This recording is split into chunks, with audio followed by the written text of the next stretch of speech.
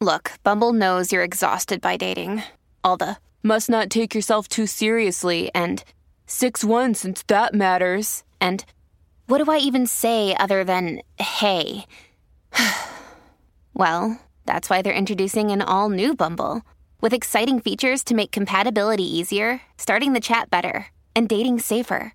They've changed, so you don't have to. Download the new Bumble now. I'm really proud of everybody there for this past year. Gosh. And it's like, I'm nominated because of everyone there. I'm lucky to be recognized, but it's really the show, everybody, every single person there who made this year happen. And everybody went through it to do it.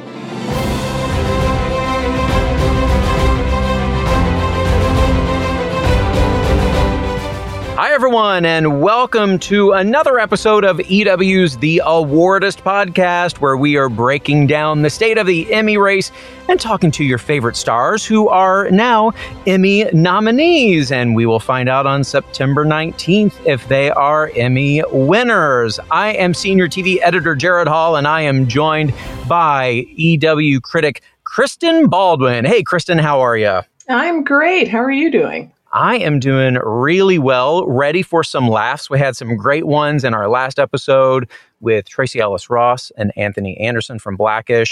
And we have, and we have more funny people joining us today. Today's guests are from SNL.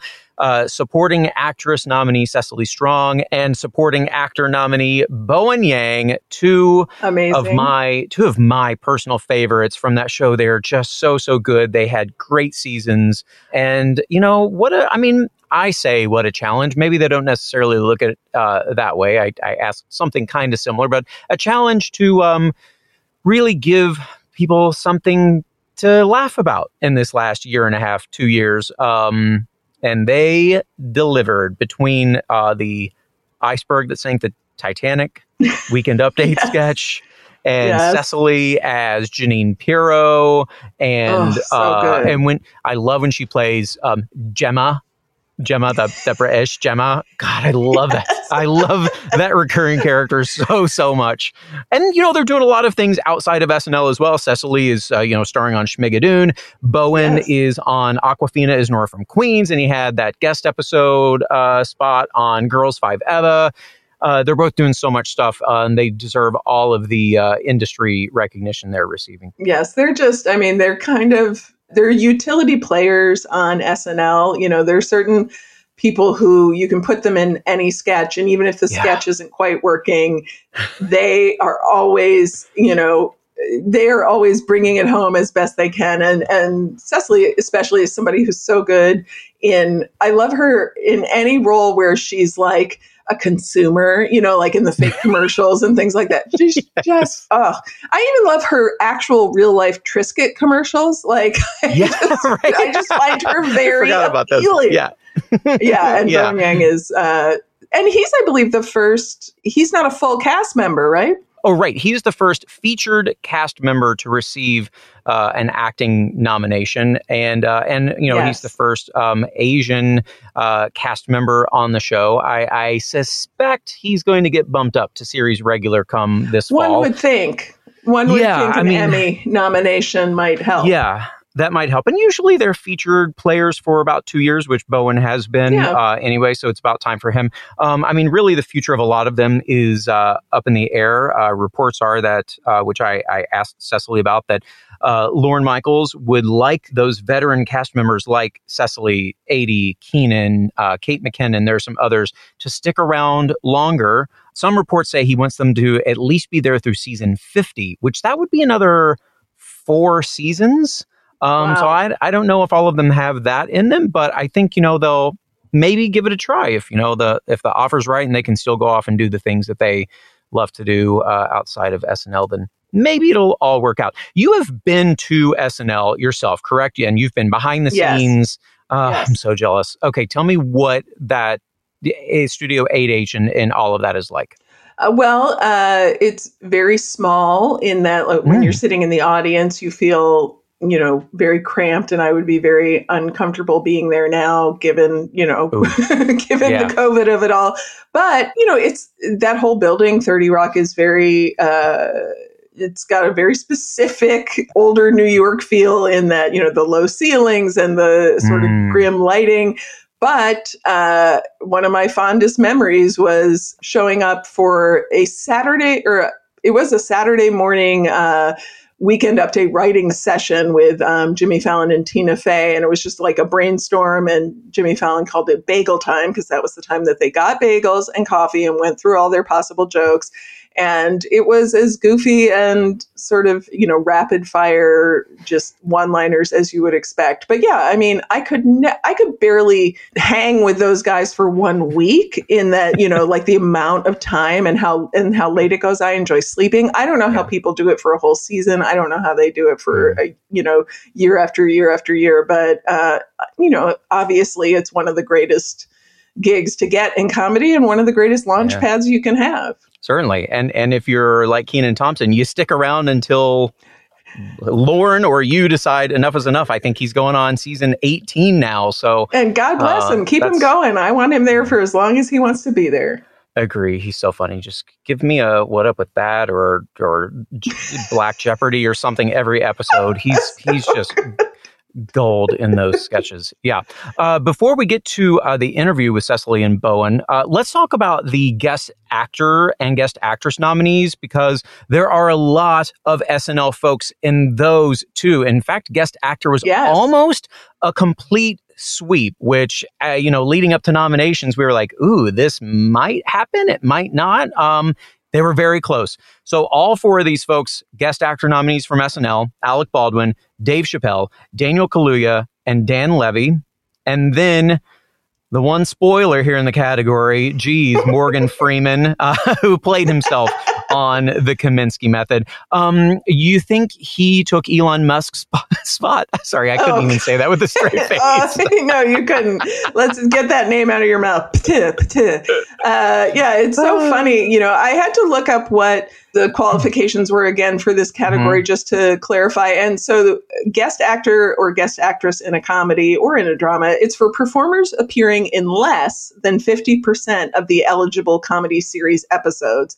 We had talked last week about Jean Smart and how she had a guest actress in a comedy. And that was because she was on Frasier and she played his girlfriend for several episodes, but not so much to be recurring, but enough that, she made an impression, obviously. And so I do wonder I was just wondering, how does this category become all SNL? But it's because, they do one stint or maybe a couple if you're a Maya Rudolph or somebody on SNL in a season, and that certainly meets the under, less than 50% of the eligible comedy series episodes category. I mean, this is a good group of guys. It's hard to know who to pick. I mean, maybe Morgan Freeman just wins because the SNL people split the vote. Right. It's like, I guess, at this point, I think they each only have one episode that they have to submit. And I think it's then, just like a compilation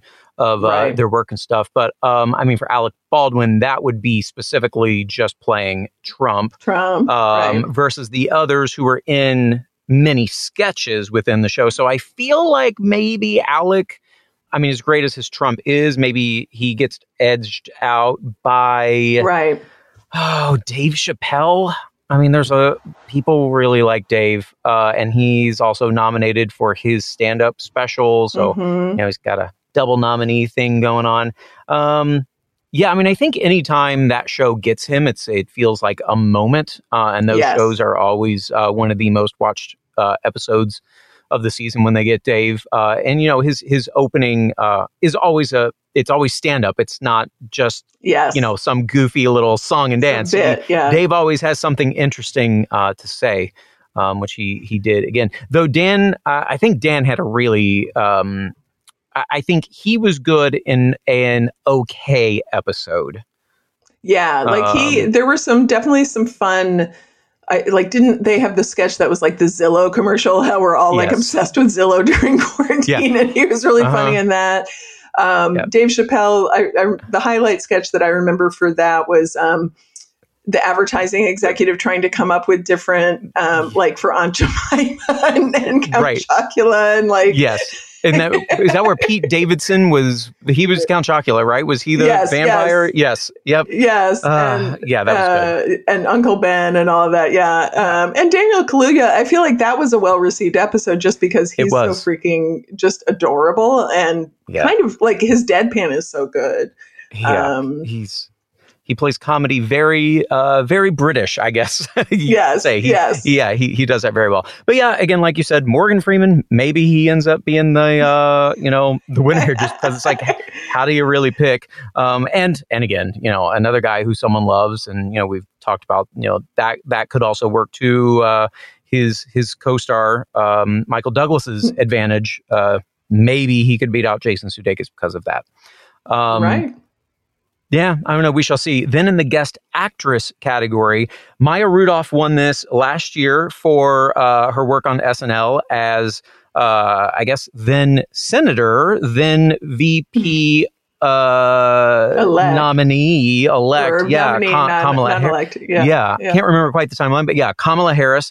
And then she, of course, became Vice President Kamala Harris. And Kristen Wiig is nominated again, not just for that character, but Maya Rudolph actually came back to host an entire episode, as did Kristen Wiig, which was really funny episode. Other nominees are Jane Addams on Hacks, who played Ava's very high-strung mother so well. Very high-strung and passive-aggressive mom. I love her. Oh, boy, wasn't she? Then we also have 2 nominees from a Black Lady sketch show, Yvette Nicole Brown and Issa Rae, and from Zoe's Extraordinary Playlist, Bernadette Peters, who...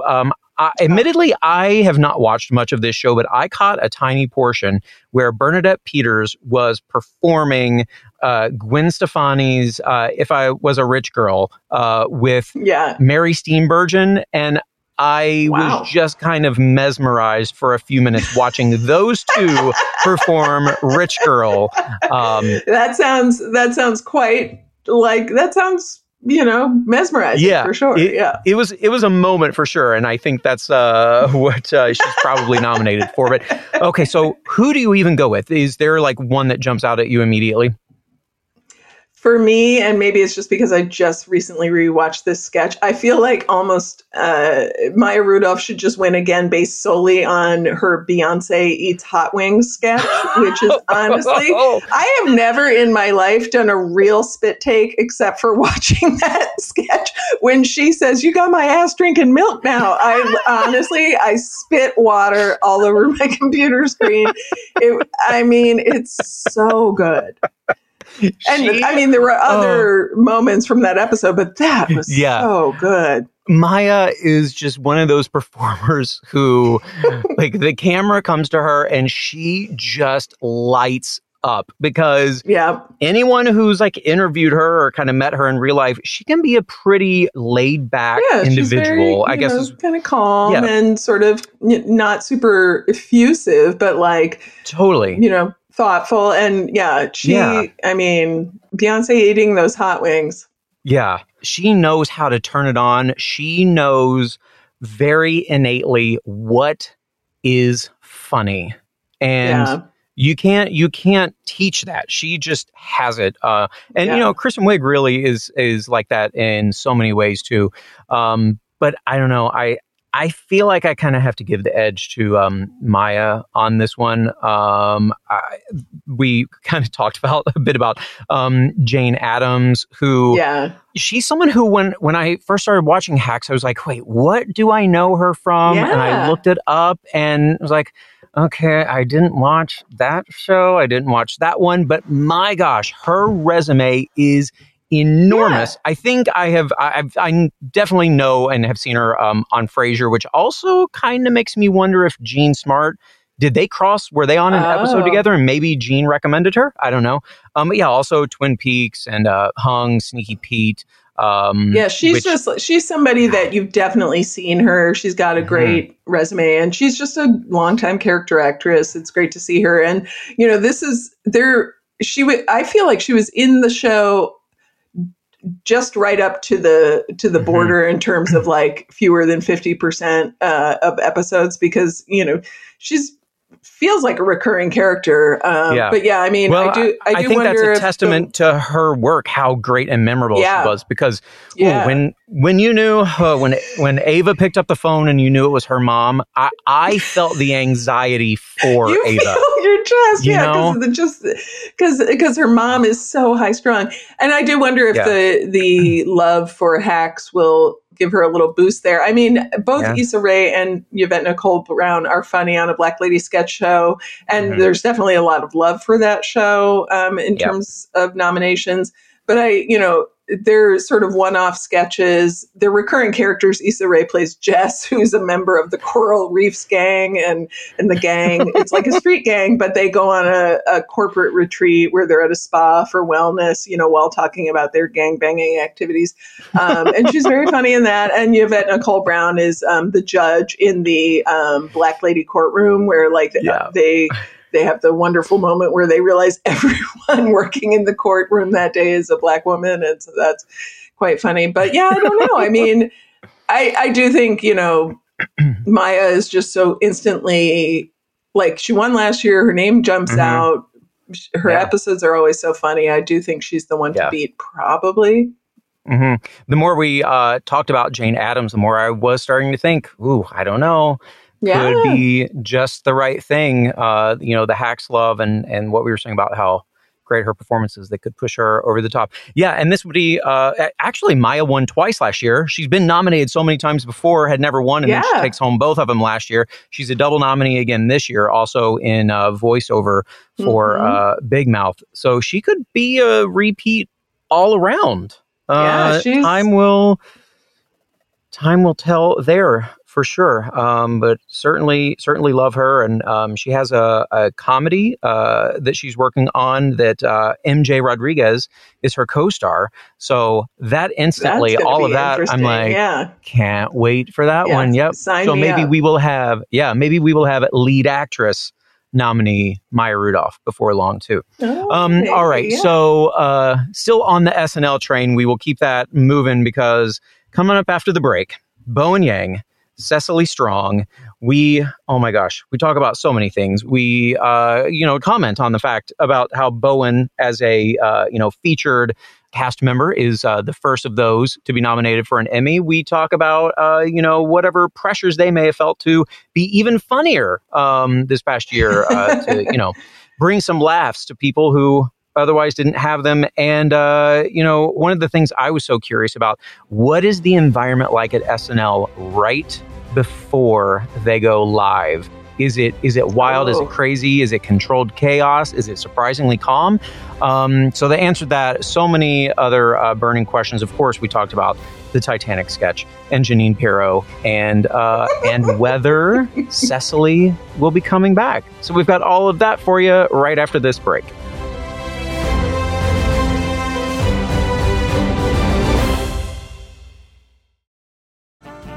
This episode is brought to you by Snapple.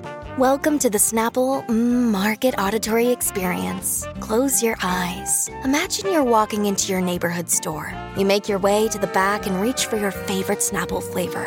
You can't wait. You take a sip. Whoa, that's a lot of flavor. What flavor are you holding? Now open your eyes and check out Snapple.com to find ridiculously flavorful Snapple near you. He sank the Titanic, but he doesn't want to talk about it. And she got in a big old vat of red wine. Bowen Yang and Cecily Strong are two of this year's many nominees from Saturday Night Live. I spoke with them, and that interview is happening right now. Enjoy. Hello, how are you? Hello. Hi, Jared. Bowen is well. Hi, Cecily. Let me answer in for addition. Has it been since like the end of the season since you two have seen each other? We've real life seen. Yeah, real life seen, but we're about to see each other this upcoming weekend, which I'm very excited about. I'm so excited. I'm very excited. Anything you want to extend an invite to? Or no, I'm just kidding. I know it sounds cryptic, but it's not at all. It's not. It's a book event. My book's coming out on your August book, 10th. right? Bowen is a freaking doll and is moderating my live book event in Great Barrington this weekend. But it means I get to see him again in real life. Which is the sweetest thing. Well, that's so nice. Are you guys going to do that as like the outdoor cabaret sketch, just like singing the entire thing? I'm sure the night will go that way. Yeah, we will. We'll get hit by a bus if we do it right. End. Oh God, I hope not. We'll get hit by a bus. Yeah.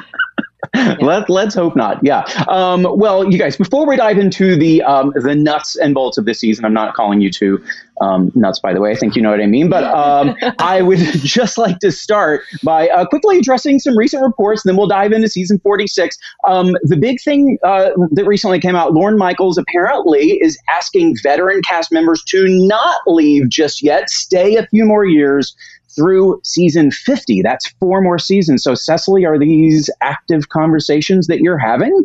I mean, there's certainly, I've been open. It's been a conversation all summer. I still, of course, haven't decided. And I know is it technically August? Is it July? Who could know? It's August 2nd, yeah. It's obvious. It's something I'm considering for sure. I mean, I love this place. I love the people there. It's an honor to work there. So it's just, I haven't fully decided yet, but either way, I'm happy. And I haven't had that specific season 50 talk, though. So I don't know. Okay. Wasn't this veteran cast member?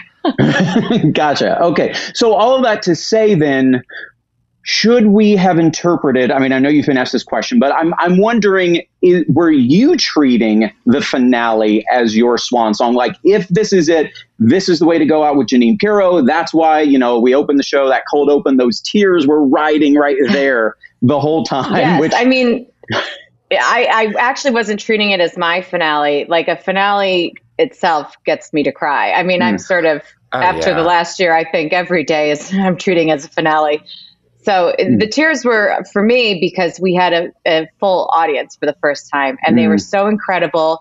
And we were all so moved to actually see that and experience it again. And they stood for the entire cold open. And it's like, mean, I tear up talking about it now. They were just so wonderful.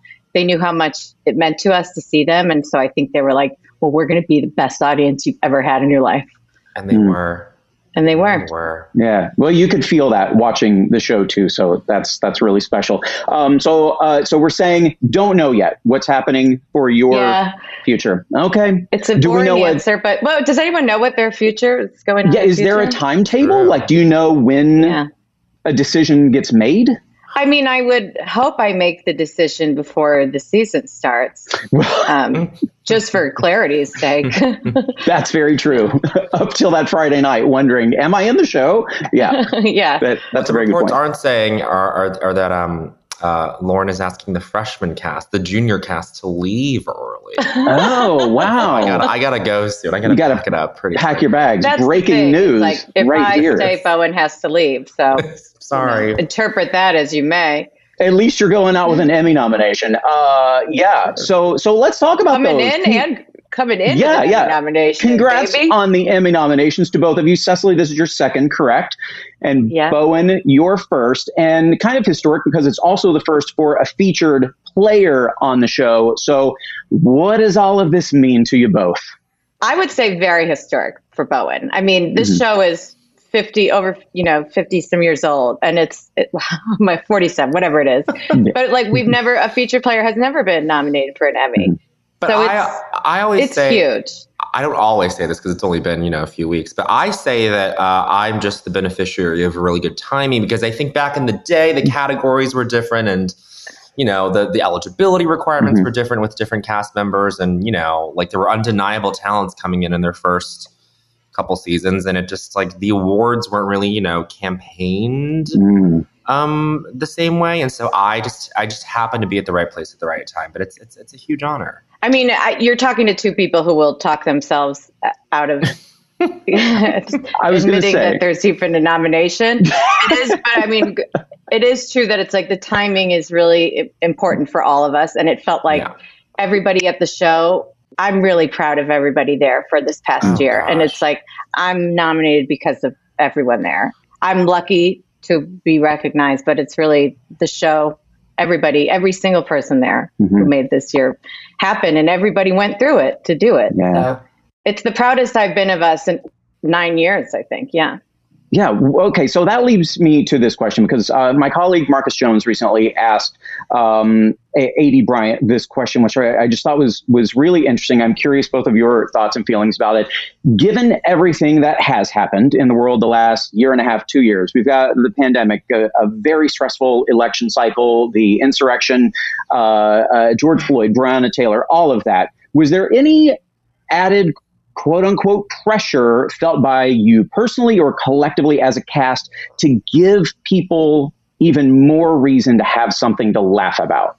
I mean, I don't see it as a transactional thing, because when you talk about, like, did we feel like we had to give people something? I mean, we are those same people, like we were kind of processing things in the moment, extemporaneously along with everyone else. And so anytime we commented on something at the show, it was kind of just a pretty emotionally honest thing from us too. And, it's our job to try and find some funny bent to something. But, like it was a wild year, and we were kind of just taking it week by week along with everybody else. Right, Seth?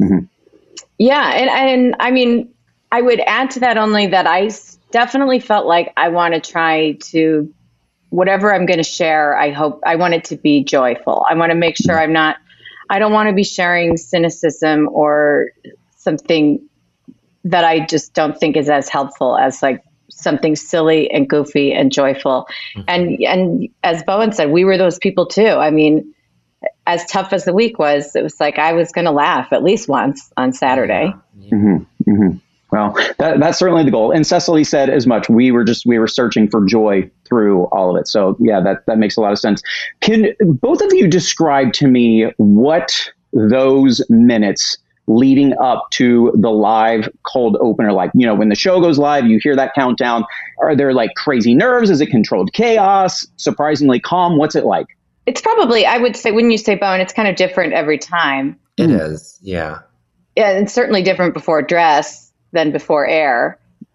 Yeah. You end up going into air most of the time feeling a little bit more prepared than you were at dress. Like, wait, does that make sense? Did what I say just make sense, Cecily? Oh, yes. I'm just thinking I guess I never fully feel prepared. Well, you mean more prepared? Yes. A little more prepared, just because you've done, you have some spatial and temporal awareness of what's going on. But the moments leading up to it are interesting. Everybody, there are nice rituals built in where all the cast gathers at the tunnel, and then one of our wonderful stage managers will announce when we walk out, and greet Lauren in our very quick, functional way, and then we set ourselves, and then the cameras roll. And so there's a lot of build up, but yeah, it's a little different every time. And I feel like I like to sort of look around and kind of check in with friends who are there, kind of like, here we go, kid. Here's another. Get ready. Yeah. Do you watch the show the next day, or do you feel like lived it, done it, move on? I do this weird thing. I've noticed my ritual is, just because it's something that I'm going to come back to next week, I watch the show a bunch of times on Sunday just to like study myself and be like, okay, I should think about not making that face next week. I'm picking up on little recursive things to like try and improve upon. And I think this will like I think this will sort of like not be as much the case as the more time I spend there. But I just feel like I'm never someone who watches myself back. But there's something about SNL where, I don't know, you have another opportunity at bat the next week and so soon. And so you might as well like pick up on as much little stuff as you can to think about for next week. But then after that Sunday, I'm done for forever. Yeah, that's my cycle. Yeah, I think I very rarely will watch the show as it's put on. And so, but this year I kind of felt like I gave myself that treat a couple times. Be like, what does this show look like at home watching it? So it was kind of fun to do that. But otherwise I'm like, no, move on. I'll revisit this in 15 years if I'm here. And in the, 2 years you've been on air, Bowen, but Cecily, the many years you've been on, of course, recently you've been able to kind of spread your wings outside of 30 Rock, and Cecily with Shmega Dune, and Bowen on Aquafina's Nora from Queens, and you had your episode of Girls 5 Eva, which I love so much. But what does sketch comedy teach you? What have you learned from it that you were able to apply to scripted comedy? I always say, you go, Cecily. No, please. You're going to say something better. No, I'm not, I promise. No pressure. Damn it. I always say that I worry that the credits don't transfer, right? Because you're at SNL and you're learning to read off of cue cards. You don't have to, be off book. You're kind of pitching to the rafters. Sometimes you're, if you're on Update or something, you're staring right down the barrel of the camera. And most of those things don't really work the same way in other environments, on other sets or other shows.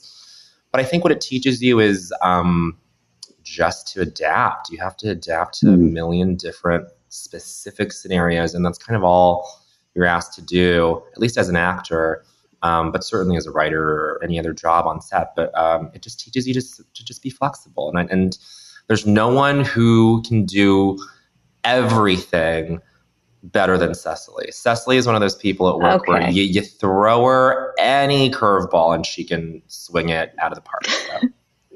Wow. Bowen, it was already a great answer, and then you had to do that.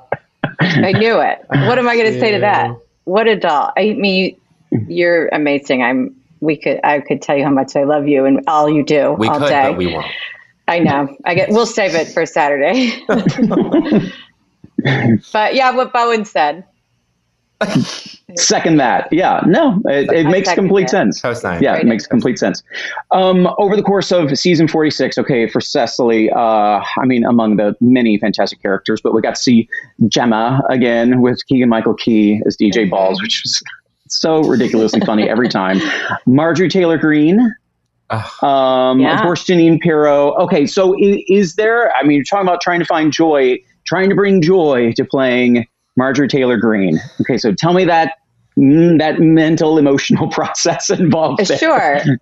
I think it's more, a lot of those big, goofy Update ladies, I ended up writing with Brian Tucker, and he's been very good. We've it's been where I've gotten to be like a clown in different ways, where I can just, like, those are a couple of occasions where I've sent him a video because we're writing obviously apart. It was like one where I said, like, and Tucker, what do you think if I did something like maybe every time she sneezes, she goes, and he was like, I don't know. It made me laugh, so maybe it'll work. And this was a year where it was like a couple times we were saying like, that might be too crazy, but it makes us laugh. But this was really a year where it was like, that might be too crazy was what ended up working. Mm-hmm. And it's sort of like, instead of, there's a lot that's like, there's so much awful and things to be bummed out about. Mm-hmm. And sometimes you're like, the things these people say, it's so insane.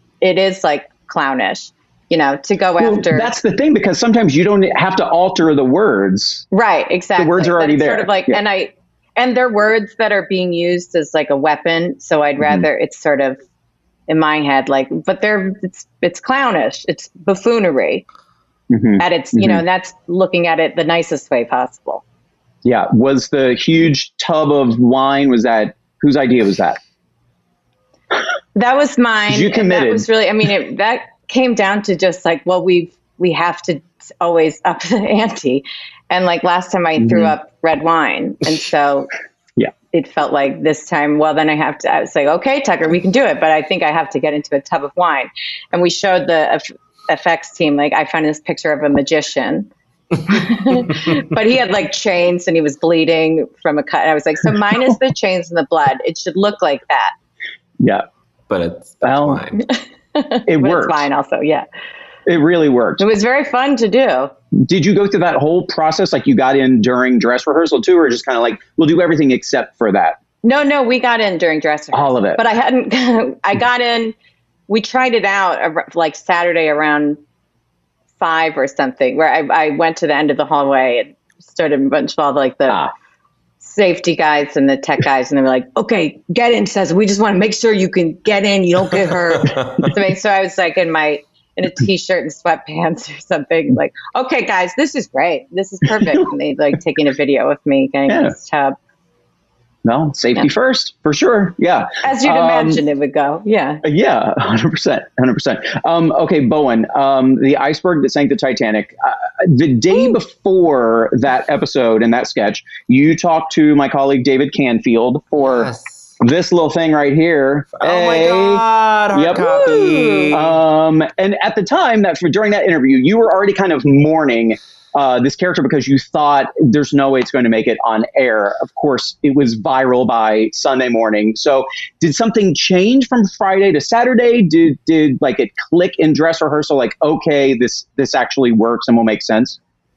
It was just a matter of timing with talking to David because I talked to him on Friday afternoon, and you usually know what update features make it onto the show by then, by Friday morning not the very latest, but on average on Friday morning you generally know whether or not your update piece is going to make it onto dress rehearsal at least, and we just hadn't heard anything. So me and one of the head writers of SNL, Anna Dresden, we're both like, we just both texted each other Friday morning, R.I.P. Iceberg, R.I.P. Iceberg. And we were just, and with what Cecily was talking about earlier, with this being the season of, this might be too crazy, but let's do it. I mean, that's exactly what happened with this Iceberg update was, I mean, she and I just kept looking at each other being like, I don't understand how this would ever make it onto television, but let's just turn it in.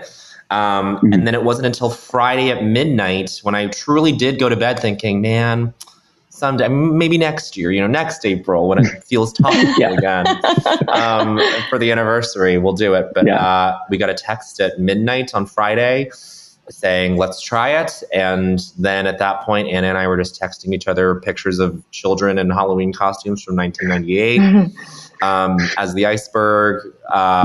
They were basically wearing what the character wears, which is like a headpiece that made out of styrofoam, white clown makeup, and like a bed sheet. But then we made like very nuanced decisions with what he was going to wear, with like either it was going to be like a motorcycle jacket or a blazer. And I went a white leather motorcycle jacket or a white blazer. And I was like, let's go with like a white dinner jacket, because then it's not going to telegraph that he's like a pop star right out the gate. And so we made like all these really weird decisions and choices with the departments Friday night, and then it was crazy. It was so surreal that by the next night we did it. So I mean, I how do you even describe then the how it went viral, the reaction? I feel like it's one of the biggest things in a few years for sure. Oh, I don't know. I got a lot of texts about it. Yeah, Cecily got texts. You were getting texts about it too. Oh, yeah. Wow. Just saying, who was that? Who was that guy? In this way, who was that? Who was that guy? Yeah. I got a lot. Wow. People loved it. Yeah. I mean, I didn't realize what had happened with it until like I had a few people say, my law professor talked about your Iceberg thing at a lecture today, on Monday, like the next Monday, people, my friends who are in law school, different law schools, different law professors saying, you guys got to watch this Iceberg thing. And I was like, I crossed over into the law professor market, and that's when I knew. Bowen's got a lot of law professor friends. No big deal. Wow. Yeah. Students. I guess, did it speak to the, taking blame and culpability and all of that? The Iceberg saying, hey, it wasn't my fault. Right. It makes sense. There are legalities involved. Absolutely. In that for sure. Okay. All right. Makes sense. Oh, 100%. But beyond that, okay, so that, of course, was a huge moment for you this past season, as well as also on Weekend Update, Do More to Stop Asian Hate, which when there's, as a viewer, we're going to tackle this, you're like, okay, what's the tone? How is this going to come off? How are they actually going to address it, but still be funny? Something like that. Did it actually kind of come easily, or did you spend way more time writing something like this to find the right line to walk? Yeah, I mean, I ended up, I normally you turn in a couple things for the week before the read through on Wednesday. This was the only thing that I worked on all week, that week, just because it seemed like, I had kind of been avoiding it, avoiding writing something that addressed it on Monday and Tuesday. And me and this other writer, Celeste Yim, were just sort of like, let's try to do something else. This just feels too heavy. And then what they had brought up by the end of the night was, if we don't write it, then who else will? And then we were just like, yeah, I guess let's try it. And so we did it. And yeah, it was like, it's something that's just so sad and bleak on like a collective level that you can't really like be too quippy about it. And so what we ended up doing was just sort of like bifurcating it where on the front end, it was just a lot of jokes about the social media sort of conversation around it. And then on the latter end, it was more about just like the grief of it all. And so I think about that, but then I always think about what Cecily was just talking about with her characters, these like monstrous people who Cecily is able to like lampoon in such a funny way. I mean, with Sidney Powell, that's another one where it was just like she gobbled like a turkey. No, walk back. I know, but I'm saying like, it's such a hard thing to harness something that's sad and scary and then turn it into something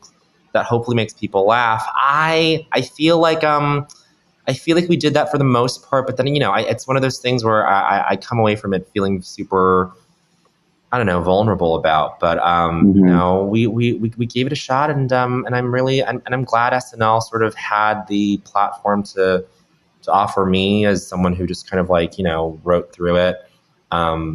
Tried out, something to say about it, and I'm really grateful that SNL just sort of gave me that. It's so chance. Brilliant, and just like I don't know if anyone can understand like the pressure of what Bowen was under that week. And I remember texting you after the table. You texted me after the table, and that meant like, so much to me. I was blown away. It's just to have that kind of grace, and it was like here, Bowen is like you're a first Asian American cast member, right? First, fully, not that it matters. Yes, fully, right. Yeah. But yes. So it's already like you have to do that. And then it's sort of like, then, people are going to look to you to be the one to say. So it's like, there's just so much pressure, and to do something that's funny and with heart, like right away while you're going through that yourself is like, that's Bowen's greatness. And like, not everybody can do that. And that's like Olympian. It is. Cut it out. You're not going to call me Olympian in the middle of August. Well, I just did, hon. Well, it kind of strikes me in a similar way that Pete Davidson has had the platform to speak about mental health on Weekend Update. Not something we're used to seeing, and I feel like a lot of people I know talk about it. They're like, I perked up. I listened in a different way to a show that's supposed to make me laugh, and of course, he's very funny during it, but there's just something different for the audience. When you can make people pay attention and not just laugh, that's got to feel great for you guys too. Yeah, we I mean, I think it's it does feel like I'm happy. I'm glad we have that opportunity. I'm glad we got to like hug our moms on TV this Mother's Day, because it was like the way I felt hugging my mom. It was like, I hope everybody feels this in this moment, because we really couldn't we all use like a hug from a parent right now, and to get to share that, to have the platform to share that was very powerful. Yeah. Well, I mean, on the same token, with you guys having a platform to do certain things, and we've talked about finding the right line and the right balance, there are also those times that pushing boundaries is something that you want shows to do that thrive in the comedy world. You want people to push the envelope, to kind of challenge the way people think. But sometimes lines do get crossed, especially now, I guess more so now with social media. Does that change the way each of you approach jokes? Is that in the back of your mind more like, ooh, are there any sensitivities here? Are people going to tweet about this? I think probably for both of us, I don't know that either of us want to do comedy from a place of trying to hurt. If I knew that a bunch of people were going to be hurt by something I did, I would not want to do it. It's just sort of, and I'm not necessarily even great at that kind of comedy. You know, some people can skate that line very deftly, and I don't know that I'm one anyway. Yeah. You know, I am someone who, I have no aspirations to like be someone who like tries to get a certain response out of an audience in addition to laughter, maybe. Because I feel like the people who do that have to be very good at standing by and taking responsibility for that response. Does that make sense? Like if you want to 100%, if you want to sort of get a certain response out of an audience, you have to be able to just take responsibility for it. Otherwise it's just a little strange for everybody when it happens in a way that feels a little like, I don't know, a little wobbly. And so I don't know, some people do it great. I'm definitely not one of those people, but I'm okay with it. Yeah. Well, I mean, I guess that, Cecily, does that kind of speak to, you know, your former position on Weekend Update? Because Weekend Update, there's so much kind of snark involved there. And of course, I mean, I think Colin and Michael, you know, they really put themselves on the front line in that way too. For sure. And I mean, in doing Update, it's your name. But I think it's not that I don't like snark or anything like that. You know, I have a lot of fun with that too. It's just more, I'm writing clown things more, that I'm more drawn to that than trying to see what I'm not a pushing boundaries in that way kind of person. Anytime I push a boundary, it's on accident. Makes sense. All right, Bowen, on your podcast, you and your, I should say the name of it here. We'll put in a little plug, Las Culturistas. You and your co-host, Matt Rogers, always ask your guests the question, what is the culture that made you say culture is for me? So I'm going to turn the tables here a bit, have a similar thought for both you and Cecily. What is the SNL sketch or performer you watched growing up that made you say SNL is for me? I have my immediate answer to this. The sketch was a sketch called Gaze in Space. It was written by a man named James Anderson. And I watched it as, you know, a preteen staying up late, watching SNL and thinking, why do I like this sketch so much? And being in the closet or not having an awareness of like that part of myself and thinking, I'm responding to something in this. It's so funny to me. The tone of this is so funny. I love this. And so, you know, before I even started working at SNL, I got to meet James and tell him how formative that sketch was. And I think he, you know, that was probably one of the first times he heard someone, not to like, this is not me like bragging or anything or saying that this placement matters, but I think that was like one of the first people, that was one of the first, you know, interactions he's had where someone from that generation grew up to be able to tell him, hey, what you did has really shaped my sensibility in comedy. So that's that. I love James forever. And James is a good friend of Cecily's and we just love him. We miss him very much. We adore him. Yeah. We adore him. He works at the show. He doesn't work at the show anymore. That's why we miss him. Right. Yeah. Not to say he's departed. Yes. Life. Right. Yeah. No. It feels that way. I haven't seen him in so long. James, come back. Yeah. I don't have a great answer like that. We had like a lot of VHS tapes of SNL growing up. I had the Gilda special and I had all the commercials. I mean, I loved Phil Hartman. I loved Gilda, obviously. I would watch Chris Farley. I would laugh at anything Chris Farley did. And then Mike Myers, I feel like, was probably the one I quoted the most. Yeah. And I feel like, you know, his characters. And my dad and I were like, closed down the theater watching Wayne's World. We were laughing so loud. And then, of course, you know, I've appreciated so many. Amy Poehler, when she went on SNL, I was like so excited because I loved her in UCB.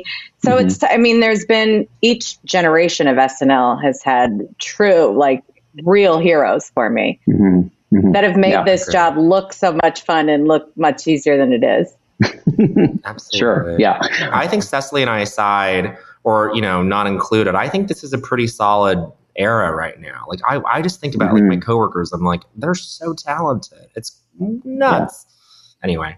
Yeah. Very funny people you work with. Okay. So that said, sadly our time's almost up, but I will ask each of you for your season 46 highlight. That's tough. Wow. That's really tough. I mean, if we're going, I mean, just emotions, big emotions wise, I would say the ending, having that audience. Yep. But I want to give runners up to the moms and Miley, that cold open. And then I also want to say, like, getting to sing with Bowen when I got back from Canada and getting to sing sort of like, it's kind of a hopeful thing, like Happy Days, and it really felt like he was inviting me back to the show and back to New York. And it was so kind and so loving and so Bowen. And I got to like sing with my friend. And that was like, okay, I can do it. I can come back. I can do this. I very cheesily was also going to bring that up as the highlight. I mean, of course, the finale, God, that whole show I thought was just so just fired on every cylinder. The whole show top to bottom is so great. The mom's coming and my mom and my dad eating dinner with Cecily's mother at a Chinese restaurant by the hotel they stayed at. I'm like, that so cute. Cecily texted me, and I was staying up until like 3 a.m. for a pre-tape, but Cecily was like, our parents are getting dinner with each other. I was like, this is incredible. Wait, what? My parents are so shy. I know they are. They're so shy. And then I was going to say the cabaret sketch, because I texted Cecily the weeks before she was going to come back. I was like, all I know is that you and I are singing Happy Days Are Here Again, the Judy and Barbara. And I didn't know you meant the show. And I was like, he's talking about a sketch. Okay, sure. Just in life. And then going to sing just it in life. Yeah. I thought we would sing. Exactly. Yeah. That's what I thought at first. Yeah. It was really beautiful. That's it. Yeah, no, that's a great sketch. It's so much fun. And look, this has been a ton of fun. I cannot thank both of you enough for joining us. Congratulations on your nominations and best of luck come September 19th. Thanks, Jared. And everybody, bye. This will all be overviewed on August 10th. Okay. Period. Get in that too, yeah. He can't help himself. Had to plug it. Thanks, you two. Jared, wow, that interview was ready for prime time. Very well done. I loved listening to those two talk to you. And it's just so nice when funny people are fun to talk to as well. Because not all comedians, we understand this. It's like they don't have to, be chipper all the time. But sometimes comedians can be quite serious in interviews. Yes. And this was nice where they were thoughtful, but also fun to talk to.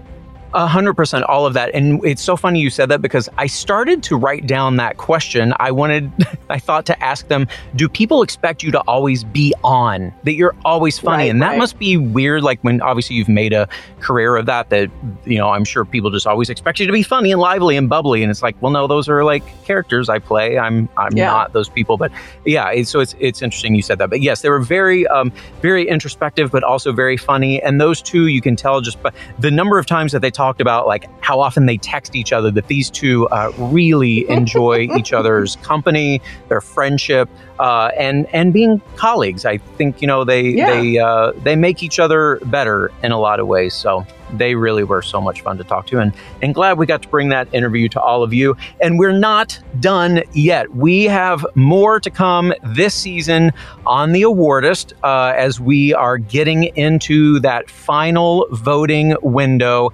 I don't envy these TV Academy voters, because they just have so much great TV to pick from this year. I wish we could award everyone, and just so many deserving folks who brought so much joy to all of us in the last year when TV was that thing that we had. So, had to turn to.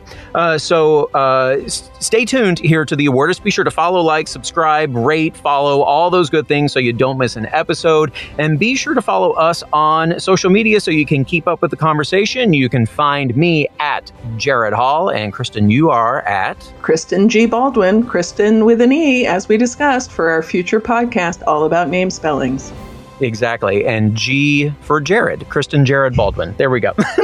I don't know. Exactly. Yeah. Name change coming soon. All right, you guys. Thanks so much for joining us. We'll see you next week. Bye, Kristen. Bye.